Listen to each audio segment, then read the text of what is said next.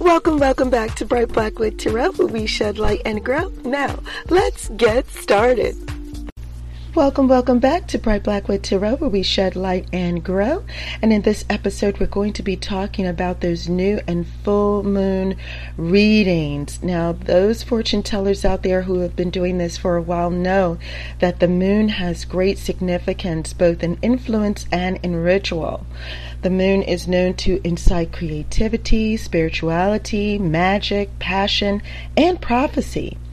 It is something that is used to expose what is in the shadow, but also nurse that seed of life under the surface. She wisely turns on her own axis, and so the moon decides when she wants to, in her own time, through her own cycles, reveal that part of herself that she wants to. And so she can change her appearance, and she also shows one side to you, but then has this dark side that only she knows of for herself. Now, she knows herself, and she knows what she is capable of doing, and she is also very much aware of the effect that she has on those around her, knowing the ebbs and flows of her energy, right? And so the moon is all about self-knowledge, inner illumination in a perfected sense. So it's no wonder that we come to have this interest in what she has to offer and a desire to be like her, to learn from her. Now, fortune tellers especially find her influence a welcomed influence in their self-development and in their practice. And so a reading during the phases of the moon cycle can be very enlightening. Now, for those new to fortune telling, I would recommend that you, if you are interested in doing a moon reading, that you start with the basic moon readings to kind of get started and then develop your own personal practice from that. So we're going to be covering two basic practices, a new moon reading and a full moon reading. Now, all of this, of course, is from my own personal experience that I'm sharing, so you may have also heard of different types of moon readings that you can do. These are just some of the basics. Now, in both instances, you're going to be doing an intuitive reading, and so you'll be choosing a deck of your own liking. And the point is to allow the moon's influence to act as an additional shining light to your own intuitive abilities, right? So now in a new moon reading or basic new moon reading, the focus is on those things that are new. And so you're going to draw 5 cards. You're going to draw a card that represents yourself in the reading. You're going to draw a card that represents the goals or any new goals that you are working on or would like to work on. Then you're going to draw a card that represents what your strengths are or what you know that you're good at or that you're working towards. Then another card to represent your challenges or those things that you would like to learn. So these are things that you want to have revealed or you want the moon's influence to kind of shed light on what's new that you could learn to help you in your process.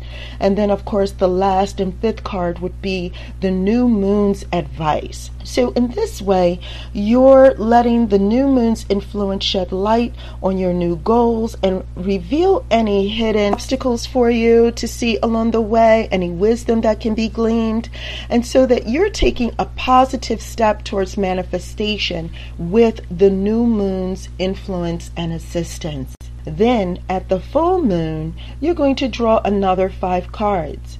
Again, you're going to have a card that is representing yourself in the reading, another card that now is to highlight those blessings in your life, those things that you have fulfilled, those things that you have accomplished. Then you draw a card to kind of reveal what you're doing that's going to lead to fulfillment. So it's kind of like having a performance review. In the review, you are assessing what you've done and what you've accomplished over the past period, and then it kind of highlights what you've been doing that's been working for you, that has been leading to fulfillment.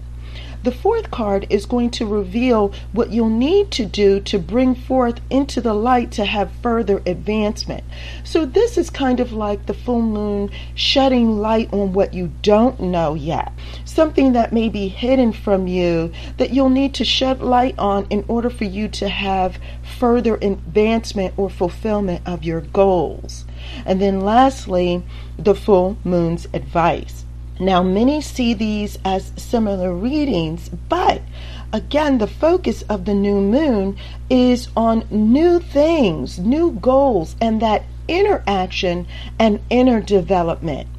Whereas the full moon focuses on fulfillment and taking action in the material plane. I hope that makes sense, because during your new goals or new moon reading, this is where you do that inner work, that inside development that you'll need to work on inwardly in order to accomplish your goals. The full moon is where the action is taking place, where you start to see fulfillment, you start to see the results of your action, and then you get that boost to encourage you and shed light on what else you can physically do in order to cause fulfillment in your life. So one is in an internal reading and the other is external. Now remember that you're learning to use your self-knowledge and to navigate this inner illumination that you have.